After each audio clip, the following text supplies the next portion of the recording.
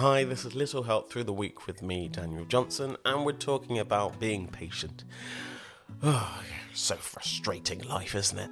You try and do things and try and get things ready and on time, and you don't give yourself enough time like we spoke about yesterday, and then it goes wrong, and then you have to do it again, and something falls on the floor, and life is like that. Be okay with that. It's just beats and moments and things that just happen, and you can't do anything about it. But what you can do about it is trying to just chill. Don't let it stress you out. It's those small things that can really get to us. Be a bit more patient and kind to yourself, because that will definitely help. Now, it's so important to also be patient with others. People around you, strangers, people you know, family, friends, all that sort of stuff.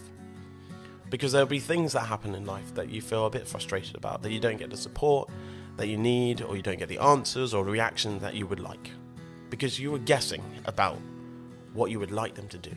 And the funny thing is, you probably know your friends and family, but you don't know strangers, but you kind of know how people react. And the funny thing is with that, is that can stress you out, because they might not do what you want them to do. So maybe come from the other side and think, if they don't, that's okay. I can walk them through it. We can talk about it. We can just be calm together. It's fine. Don't let it stress you out. Be patient. Not just with you, but with others. Because we all mess up and we all do stupid stuff and things don't go away. But I'll tell you what is going away. It's Friday, so it's the weekend tomorrow.